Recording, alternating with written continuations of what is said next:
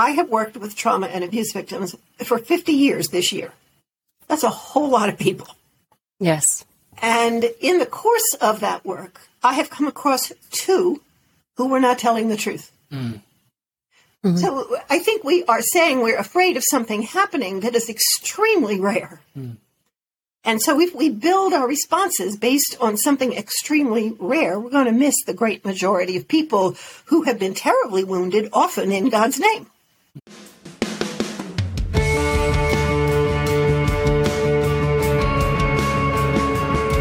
Welcome to the newest episode of the In All Things podcast, where we host conversations with diverse voices about living creatively in God's created world. I'm your host, Justin Ariel Bailey, and I teach at Dordt University, which is home to the Andreas Center, the sponsor of this podcast. On this episode of the podcast, we are joined by internationally recognized psychologist, counselor, and speaker Diane Langberg. She's the author of a book entitled Redeeming Power. I have to say that this is one of the most important and moving episodes I've been a part of. There's a moment near the end where I ask Diane, after all these years seeing the worst that humanity is capable of, how do you keep from losing hope? And in this time of trouble and war, I hope that her answer ministers to you as much as it did to me.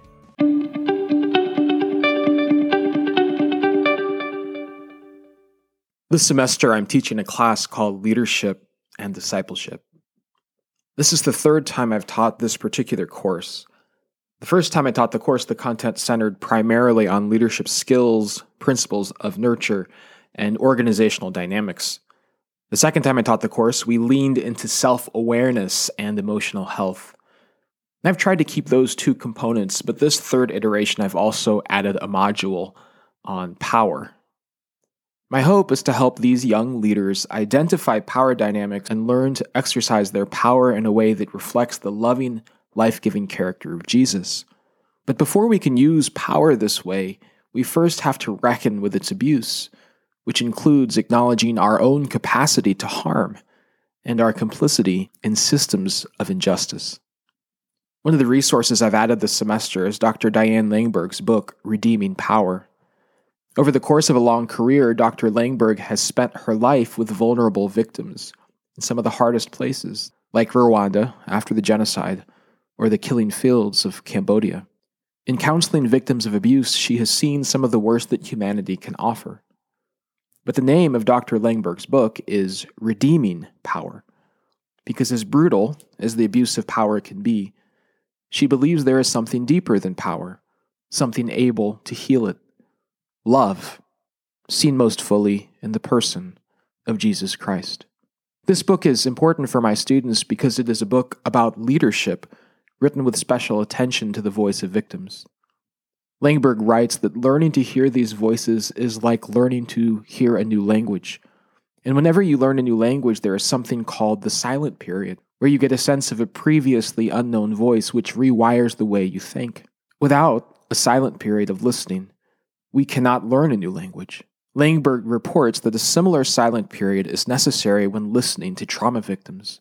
She writes, "They spoke a language I did not know and told stories I had never heard. I chose to push my thoughts, my categories, and my language aside until I learned something of what it was like to be them." Power can be difficult to discuss, especially when we are the ones who have it. Certainly there is more to human life than power. The whole of human culture, meaning-making, and life together cannot be reduced to a struggle for dominance. But power dynamics are real, and they matter, even for who lives and who dies. Listening to the voices of the vulnerable must change the way we lead. As Langberg writes, their testimony is prophetic. In them, we hear the voice of God to the church. We hope you enjoy this conversation with Dr. Diane Langberg.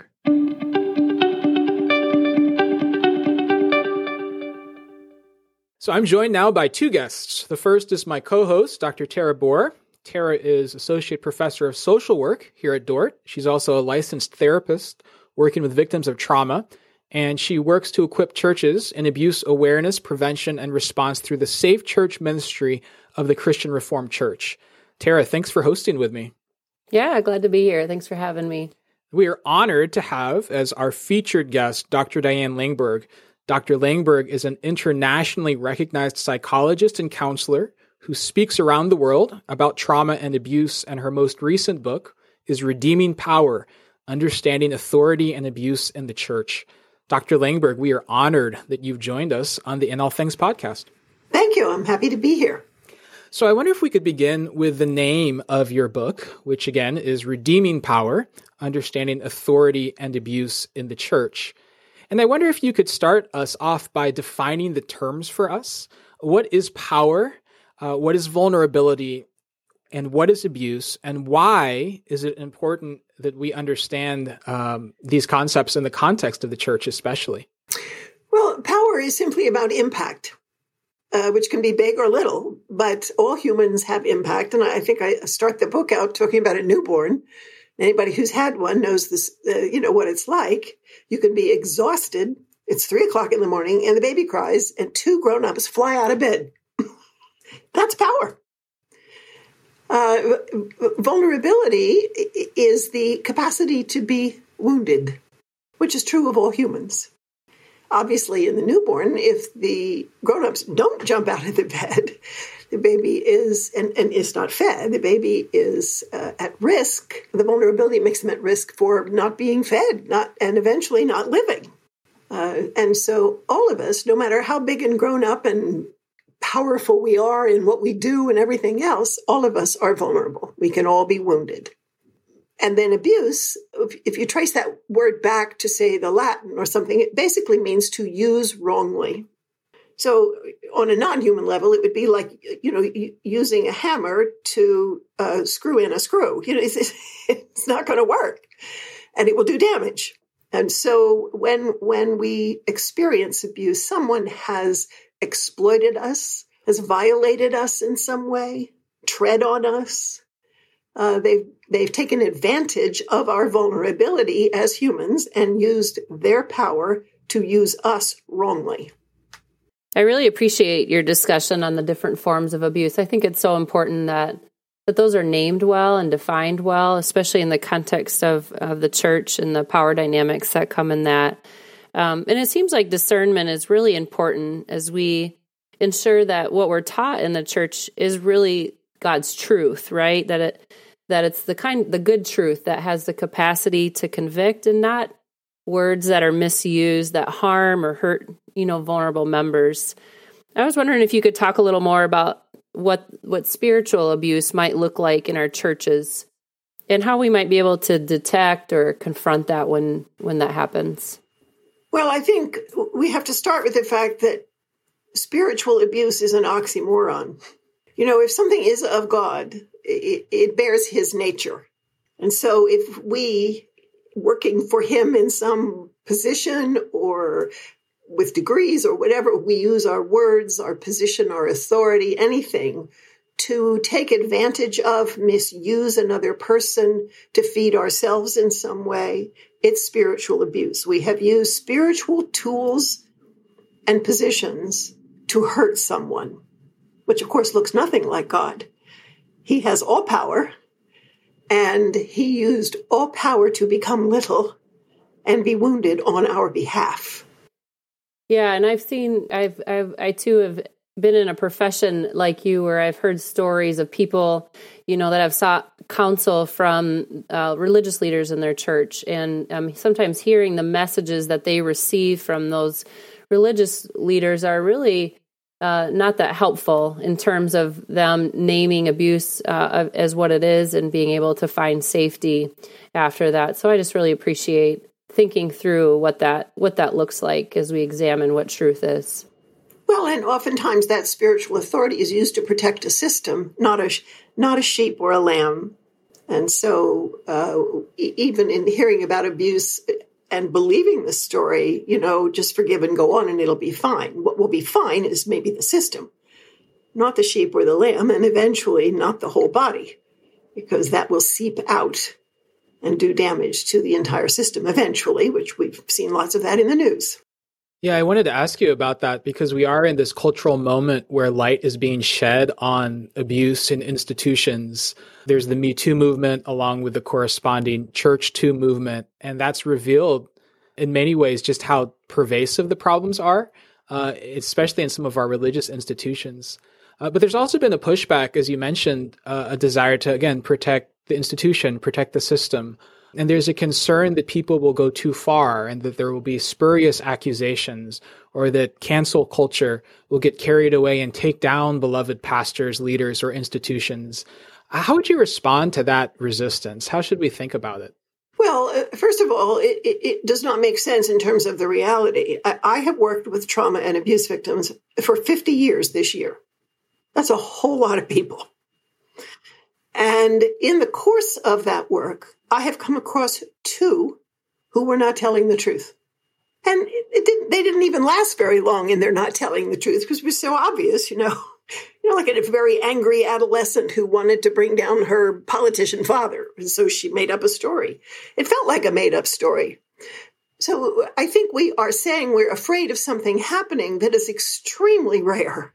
And so if we build our responses based on something extremely rare, we're going to miss the great majority of people who have been terribly wounded, often in God's name. Yeah, it does seem like a lot of times there is such a fear for the institution and not for the victim, as you said. You're afraid that if this institution gets something revealed about it, it will compromise any good work they've been doing or something like that. How do you respond to that concern for institutions that a lot of times is allowed to trump concern for victims or even a desire to listen to the voices of those who have suffered? Well, I think, first of all, we have to look at Jesus' response to institutions. He did not protect them. I mean, he cracked whips and turned tables over twice because the first time they didn't listen. Of course, the second time they didn't listen either. His response was to weep and to say, Jerusalem, Jerusalem, I would, but you would not. You wanted to preserve your institution. And in doing so, he told them they were robbers, blind guides, and a den of robbers, which means a safe place for those who steal, which is backwards from a sanctuary. The word sanctuary means the opposite of that. But we do, and I think that's part of what God is, in the midst of all of this trouble and stories and sadness and grief that so many of us have, he's shining a light on his church. You have loved your institutions more than you have loved me. And we become a den of robbers. We are a safe place for those with power who steal. We're not a safe place for the little ones. And that breaks his heart. So I think we would be very wise to listen to him in these situations that we wish were not true and see what he's teaching us and how we have loved our institutions and protected our institutions and all these systems using his name and looking nothing like him. So he's calling to us in the midst of this. Yeah, I can sense, Diane, just your awareness and your passion. I think that's something that comes so naturally and just organically as we sit in those hard spaces with people who share those stories with us. And when we have the privilege of hearing them, it's really hard not to have this sense of urgency to inform our communities and our churches that we have to be vigilant, we have to be aware. And we have to be a safe place for people to come forward. We live in rural communities. A lot of the Christian Reformed Church communities reside in a lot of small rural communities across the United States. And that doesn't mean it doesn't happen in urban communities either. But I tend to hear this overriding narrative that these things just don't happen here. Or, that we're close enough, we know everybody, they wouldn't do that type of thing. That happens out there. Those problems are out there. And you talked about this form of communicating and educating communities. I'm wondering if you found other ways that we can kind of break through that barrier with that idea that these things just don't happen here. Well, the statement, I think, frankly, defies the scriptures, which says that the human heart is so deceitful, nobody gets it. Yeah. I mean, that's basically what it says. And so to say that doesn't happen here is to disbelieve. And we also do not understand the power of deceit in ourselves or in others. So you can have somebody who is kind to you, who gives a lot of money to the church, who cares about certain things and all of those things, who is a tyrant at home, who only hits his wife where nobody can see, or abuses in other ways, whatever. And everybody says he's a very nice man. And so when you say, well, but he did this to me, they say that can't be true. And it can't be true because of these other things that he does. But the other things that he does make it so that you won't believe that it's happening. And so he can do it some more. And we have been deceived by the deceivers and the deceiver in thinking that we have somehow managed to create a place on this earth with human beings where these things don't happen. There is no such place. That's called heaven. It's not here. So, Diane, the name of your book is Redeeming Power. You don't want us to abandon power. As you said, we have power from the moment we come into the world, and we have to use it from the moment we come into the world. You want us to use it in a Christ-like way. So I wonder, how do we help people become alert to power dynamics, and especially abuses of power, without allowing the fallen use of power to become the only thing we see or say about power? How do you think about that? How we can leverage power in a way that fits the kingdom of God, to see power and to be able to know the potential and the reality of abuse, but not to have that be the only thing we say about power? Well, number one, you're doing it with the podcast. To have a podcast, you have a voice. You have an inroad with some people.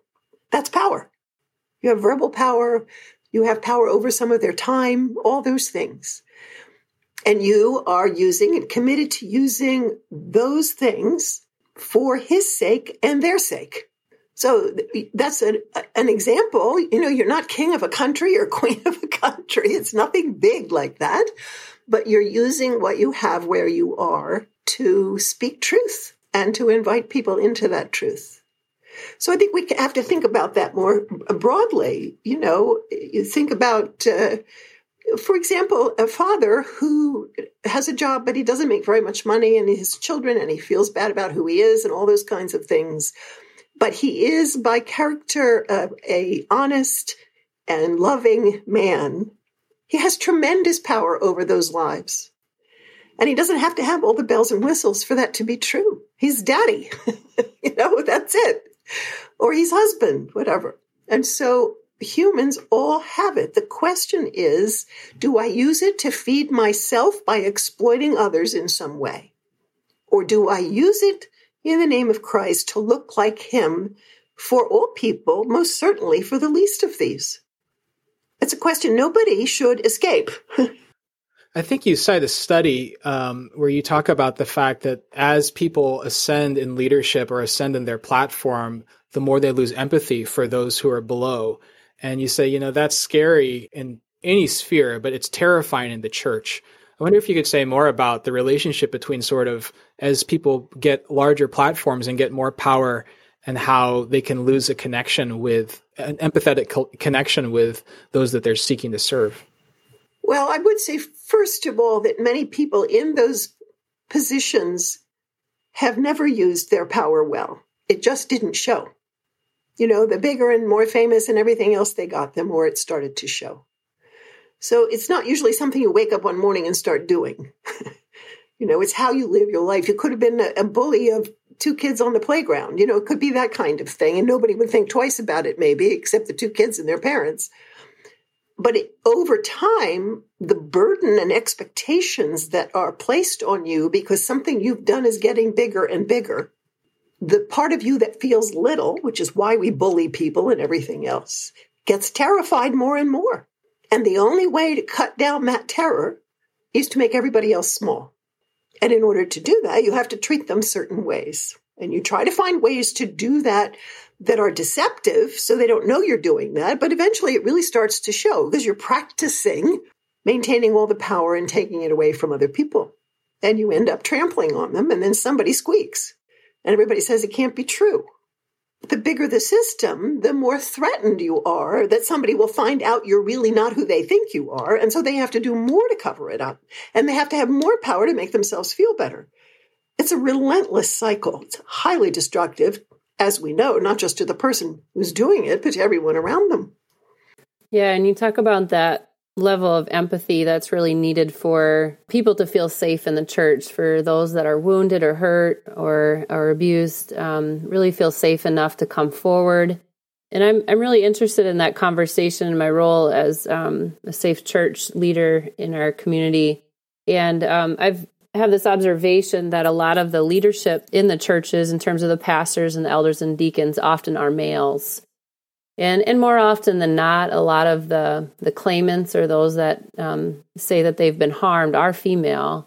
And so I'm trying to navigate what that's like to create the safe environment for those victims that are coming forward and might be pressed to have to give their story or their testimony of what happened to them in a room full of men. And I'm wondering how you would respond to that structural dynamic that we have in place in our churches, or what we could do to ensure that really everyone feels safe when they have a story to tell. You mean other than changing the structural dynamic? Well, you're sure welcome to suggest whatever you think will bring that redemption forward. Well, I've been asked in a couple of places to talk specifically about the church and women and things like that, and power, whatever. Yeah. And one of the things I am struck by, so if I worked for 50 years, I'm a lot older than 50, right? And I grew up in a Christian home, and I was treated wonderfully there and encouraged to do whatever I thought God was telling me to do. So none of that was in my home growing up and things. But I am struck by the fact that I've been in church since I was a little girl, and I have never heard a pastor teach a series of sermons on the women in the scripture. Never. So you think about that, number one, in terms of, there's some women in there who did some things that many churches would tell us not to do. Secondly, I've never heard a series or sermons on how Jesus treated women. And I am very struck in the Gospels. I mean, you look at him with the Samaritan woman or the women walked around with him with the disciples. You know what kind of rumors they probably got? And he welcomed them. But I'm also struck by the fact that if you go back to the temple, the Hebrew temple, it had a women's court. They weren't allowed any further. There was a place for the men, and no women could go there. And there was a women's court, and they could go there. When Jesus was raised from the dead and going back to heaven, he sent the disciples to the upper room to wait for the Spirit of God. And the women went with them. They were there with the disciples, and they also became full of the Spirit. There was no women's court. He demolished it. He didn't say anything like that, but he did. So you have these women who are filled with the Spirit of God. So I think, and I'm not saying that means women should do everything in the church. That's not my decision. People think what they think, and they also have a conscience about what they think. So I wouldn't touch that. But the fact is, we need to raise our women up in the way that Jesus did. He sat with the Samaritan woman and talked to her. She was Samaritan. She was the wrong race. She was certainly the wrong gender, and she had the wrong moral history. That's 3 strikes. He sat with her, and when she left to go back to the village, she brought back the men. She went and got the men and said, "Come and see who I have met." So we need to look at these things more deeply and study them and look like him. Yeah, so not only just to consider the mere structure, but just the way that Jesus allowed himself to be approached, and the interaction he had with women could be replicated, that genuine and sincere and care for women could be replicated in those disclosures and those hard conversations.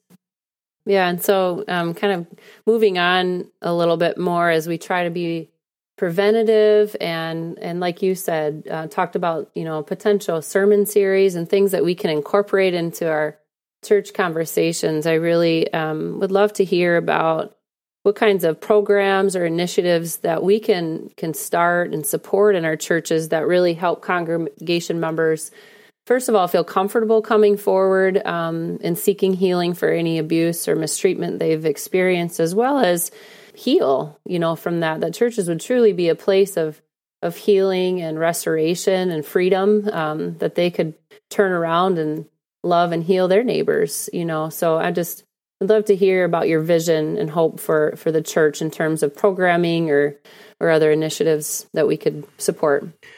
Well, I think there are probably many places to teach about these issues sort of in bits and drops, which is something you can start pretty easily. If you're going to list some things that have injured human beings in life that need care, just put the word abuse in the sentence. I've said that to pastors through the years, and they call me up and say, now what do I do? I've got 25 women who've come forward. All they needed to do was put it in a sentence. I think that by not saying anything, it's the big secret, and nobody thinks to tell or thinks it's safe to tell, just by acknowledging it. Obviously, though, if you're going to do something like that, you need to be somewhat prepared. Right, for the disclosures and for the stories, right? Right. So I think that church leadership needs to do some reading about abuse, just even one or two basic books, something on sexual abuse, something on domestic abuse, whatever, so that you understand the dynamics of those things and the outcome of those things and how damaging it is, so that if somebody comes to you, you at least have a sense of what they're talking about already and have some words of comfort and hope for them. I think churches need to have references available for people like yourself, who are known to work with abuse and trauma. So if somebody says, so-and-so did so-and-so, you have read something, you know how to respond, and you say, this is who you need to go see, they'll help you. But then I think also that there's a training thing called Healing the Wounds of Trauma that has been developed by the American Bible Society, and it's used all over the world. And it's being used by different organizations now, and it's being used for, Muslim women in North Africa who've been trafficked and all kinds of things. But it's a small group thing, and it's not therapy, It's not that kind of thing, but it normalizes what people are afraid makes them really strange and weird, like I can't sleep at night stuff. And it helps them understand how it's affected them. And they get to do it in a small group with others who understand. And so that they have trainings all the time. You can go on their site and look that up. It's made to be church-based, and it's made to be, simple is not the right word. But, it's not like coming to see you or me, And it also is a way that women or men, because there are often men who have to have groups too, because they get abused. We often seem to forget that. But they have a space to go that's safe, where they feel normal in the sense of when you get abused, this is what it looks like. It's not because I'm weird. It's not because there's something so broken in me, I'll never be okay. So it gives them hope. And it gives them some companionship along the way. Right.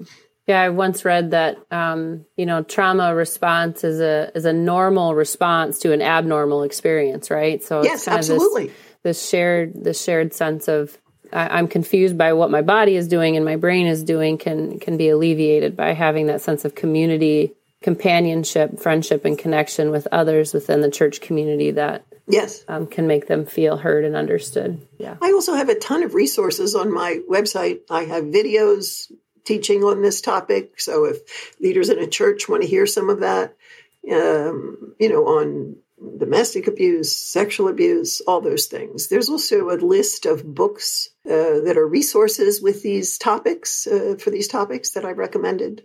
So, that would be another place people could go and just say, okay, we're going to get 10 people in the church educated about this, and then we'll see what we do next. Yeah, we will link to all of those resources in the show notes so that anyone listening to the podcast can make sure that they get those resources that you've referenced.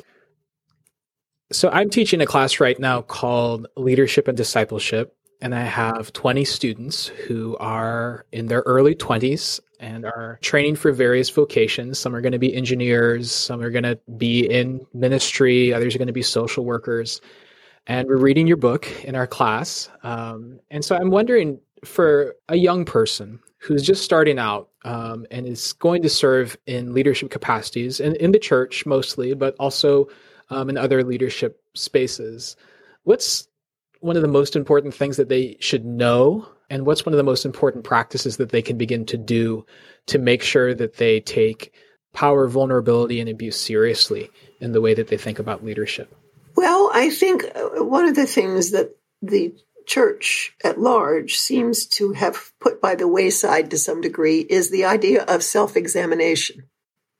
And so I would think that that should be part of that course. You know, in terms of where have I been vulnerable? How have I handled that? How do I make it go away? Because that's what we all want to do.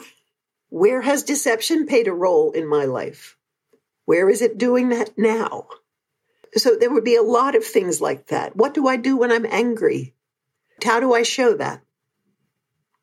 I don't think we ask those questions about ourselves. You know, we get knowledge and training, and then we go out.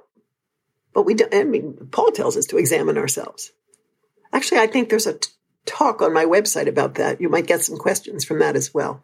But I think that's one of the things that anybody who's going to be in leadership should learn the art, so to speak, of self-examination. And the other question I would want people to think about when they do that is, when I do this, do I slide into beating myself up? Because that's not what God does when we do that, you know? So the question is, what am I doing basically in these areas that doesn't look like him? And how am I responding to myself that doesn't look like him? So that would be part of what I would encourage, because they have power this way to themselves, not just to everybody else. And many people use that power for themselves, sometimes in exploitive ways or abusive ways, but sometimes in very punishing ways. You know, they're their own worst enemy, as we say. I think you mentioned that in your book when you talked about, I don't know if it was anecdotal observation or if it was a research discussion about how so many pastors and church leaders really aren't either seeking out mentors or being mentored in the way that they had hoped or thought would happen, you know, when they enter into the messiness of ministry. And I can see such wisdom in that, in grabbing onto those mentors and those leaders to have those intimate conversations about how do I respond to confrontation or to criticism or conflict, and how can I make myself more Christ-like in that conversation. So I appreciated that observation too in your book. We hear this a lot too in our clinical work when there's interpersonal wounds between each other, and I think sometimes there's this really shallow and insincere note to just say, just forgive them and move on, you know, just forgive. And God says forgive, and Jesus says you should, you know, forgive this harm. And I think when you're in those really hard and dark spaces with people, you recognize that forgiveness is so layered and much more difficult to kind of wrap your arms around than everybody would like to realize. But I am really concerned and interested in helping not only this interpersonal forgiveness, but when you talk about the systems harming, you know, people and families, how that forgiveness can take place and healing can come in sometimes those misunderstandings or even abusive situations. I just would love to hear your thoughts on the forgiveness process. Well, I would first say that in general, I think in the church, we often misuse the word. I mean, it essentially means quit talking about it and make it all better as if it didn't happen. That's not forgiveness. That's certainly not how Jesus forgives us. He's scarred for forgiving us. Yes. So forgiveness is costly. It was costly to him. And we don't teach that part. We also teach it like, okay, I forgive you, and then that's it, which is ridiculous if any of us are honest. That's not how we have forgiven anybody. It's again and again and again and again. And it may be something you have to do for the rest of your life. If it's something like sexual abuse by a father and an uncle for 10 years or something, that's not something you just say and it's gone. So I think oftentimes those things are taught in ways to silence victims, not because we don't believe them, but because we don't want to stay with them. We don't want to keep hearing it, even though they keep hearing it. Right. We want it done once and for all. It's a process. It's very painful to forgive. Again, Jesus has scars that he will have for all eternity. So you don't forgive without cost. And I think that needs to be taught. And that it is a long-term, repetitive process. Heaven knows I've had to ask him to forgive me for a long time, and sometimes repeatedly about something. So why would that not be true for other people as well? So over the course of a long career, you write about having gone to some of the hardest places, like Rwanda after the genocide or the killing fields in Cambodia. You talk about counseling victims of abuse, and you have seen some of the worst that humanity can offer. And I wonder, how do you personally, or how have you, over 50 years, kept from losing faith in humanity on one hand, or losing hope that things can get better? And then for all of us who are carrying various types of burdens, both of our own and of others, and who sometimes feel overwhelmed by all the evil, how do we continue forward with courage and hope? Well, not without bumps. I tried to quit twice. The first time was more asking God, can I stop now? And the second time was not asking him. It was telling him, I'm done. I can't do this anymore. Those have been turning points in my life because it was at the end of myself. How many stories can you listen to and still go outside and smile at somebody? And then beginning to see internationally, talk about systems. My goodness, what do you do when you stand in a church full of bones in Rwanda?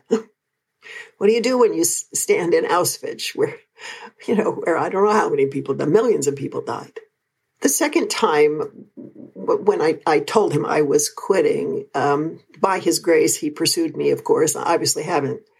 But each time, I have learned something about him in a different way. And that's how I could go on. And it took me a long time. But, part of the reason some of us go into these sorts of professions is because we have hope through Christ. We believe in the power of his resurrection. And we don't want to know anything about the fellowship of his sufferings, none of us. And that's where he's always taken me. And he's always taken me back to the cross. There's nothing I will see or hear that is not on that cross, that he didn't bear. So when I move into these things, I find him. And in that way, it's been, working with these things has been the most awful thing I've ever done and the most precious thing I've ever done. Because he's sharing his heart with me. He's sharing with me what he sees when he looks at this universe, which when he was here, he wept over. So, we I think, start out, or at least a lot of us do, with these naive ideas about Christianity, and we're going to know Jesus, and we're going to feel better, and it's going to be all nice, and we're going to tell people, and they'll be happy to hear, and everything. That was not his life. Walking with him does not look like that. So, on the one hand, it's extremely difficult, and, I have people in my life who hold my arms up and all kinds of things. But ultimately, I have to keep going back and saying, okay, teach me something I don't see. Teach me more about the cross and what you did there and what you're doing now and what you want me to see and do in your name. So often when you work with these sorts of things, you encounter cases where you're just swallowed by them and you can't see any light at the end of the tunnel or anything. And when I was in Rwanda one time, I met with a whole bunch of genocide survivors and listen to their stories, which, it's just unspeakable. But at the end of that time, as I was leaving the building we were in, a man came up to me, and he was a genocide survivor who'd lost his entire family, not just parents' family, but aunts and uncles and grandparents, the whole thing. And he said to me, I saw only evil since the genocide. I no longer believed God to be good. The church was not a sanctuary for my family because there are bones in these churches. It was a cemetery. And I think there are abuse victims today who have been abused in churches and had people silence them and everything else, who would say the church has been a cemetery for them. But then you all came. You listened and you heard my broken heart. And now I think I can believe that God too is listening and hears my pain and will be my sanctuary because I have gotten a taste of him through you. That's one of the greatest treasures I've ever been given by a human being. But that's supposed to be the church. But it's also supposed to be us as individuals, whether the system does it or not. And so it's slow work, it's repetitive work, it's grueling work, and it will teach you more of him, and you will give off his fragrance to people who didn't even know it existed and make them hungry for him. And it's worth every minute. The book is Redeeming Power, Understanding Authority and Abuse in the Church. Our guest has been Dr. Diane Lingberg. Diane, thank you so much for joining us on the In All Things podcast. You're welcome.